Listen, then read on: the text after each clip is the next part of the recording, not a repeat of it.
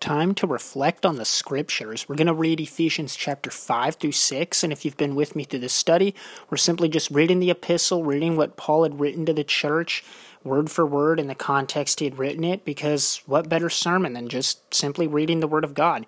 I'm reading from the ESV translation, just want to make sure I cite my sources, so of course they are God's obviously the author of the Bible, but it's the English Standard Version translation. So let's jump into Ephesians chapter 5, we'll read the Word and just simply reflect on it together. Chapter 5 of Ephesians, verse 1. Therefore be imitators of God as beloved children, and walk in love as Christ loved us and gave himself up for us, a fragrant offering and sacrifice to God. But sexual immorality and all impurity or covetousness must not even be named among you, as is proper among saints. Let there be no filthiness, nor foolish talk, nor crude joking, which are out of place, but instead let there be thanksgiving. For you may be sure of this, that everyone who is sexually immoral or impure, or who is covetous, that is, an idolater, has no inheritance in the kingdom of Christ and God. Let no one deceive you with empty words, for because of these things the wrath of God comes upon the sons of disobedience. Therefore, do not become partners with them, for at one time you were darkness, but now you are light in the Lord. Walk as children of light. For the fruit of light is found in all that is good and right and true. And try to discern what is pleasing to the Lord. Take no part in the unfruitful works of darkness, but instead expose them. For it is shameful even to speak of the things that they do in secret. But when anything is exposed by the light, it becomes visible. For anything that becomes visible is light. Therefore it says, Awake, O sleeper, and arise from the dead, and Christ will shine on you.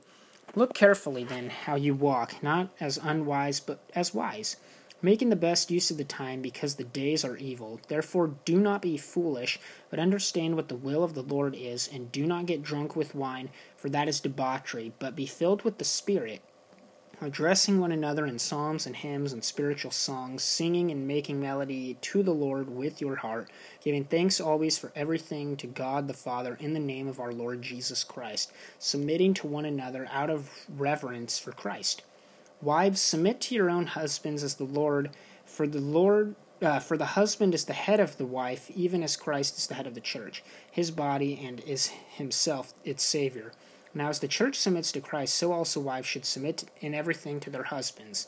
Husbands, love your wives as Christ loved the church and gave himself up for her, that he might sanctify her, having cleansed her by the washing of water with the word, so that he might present the church to himself in splendor, without spot or wrinkle, or any such thing, that she might be holy and without blemish.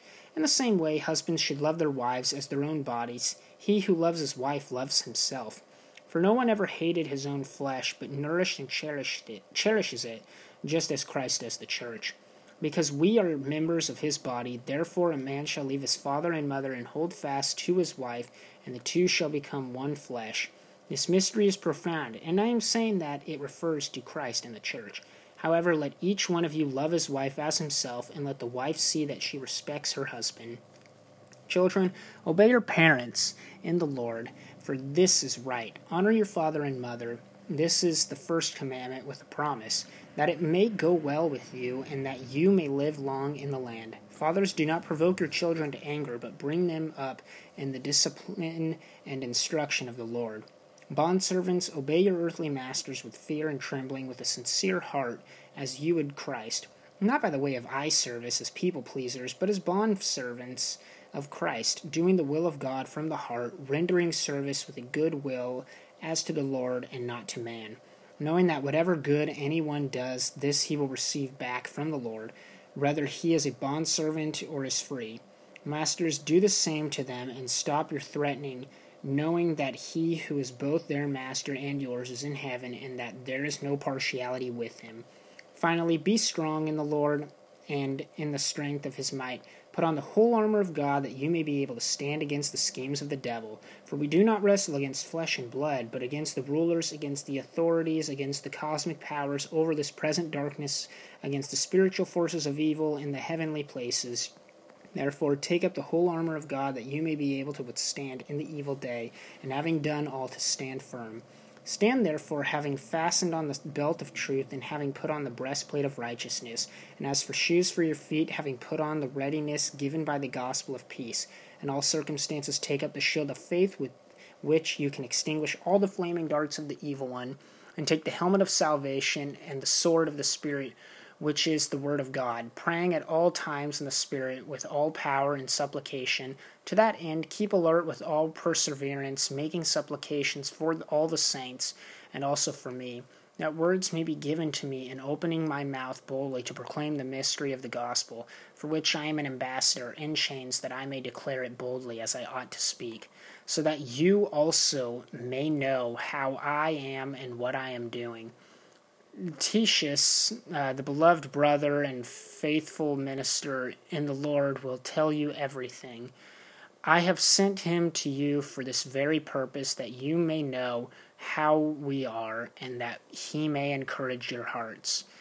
Peace be to the brothers, and love with faith, from God the Father and the Lord Jesus Christ. Grace be with all who love our Lord Jesus Christ with love incorruptible.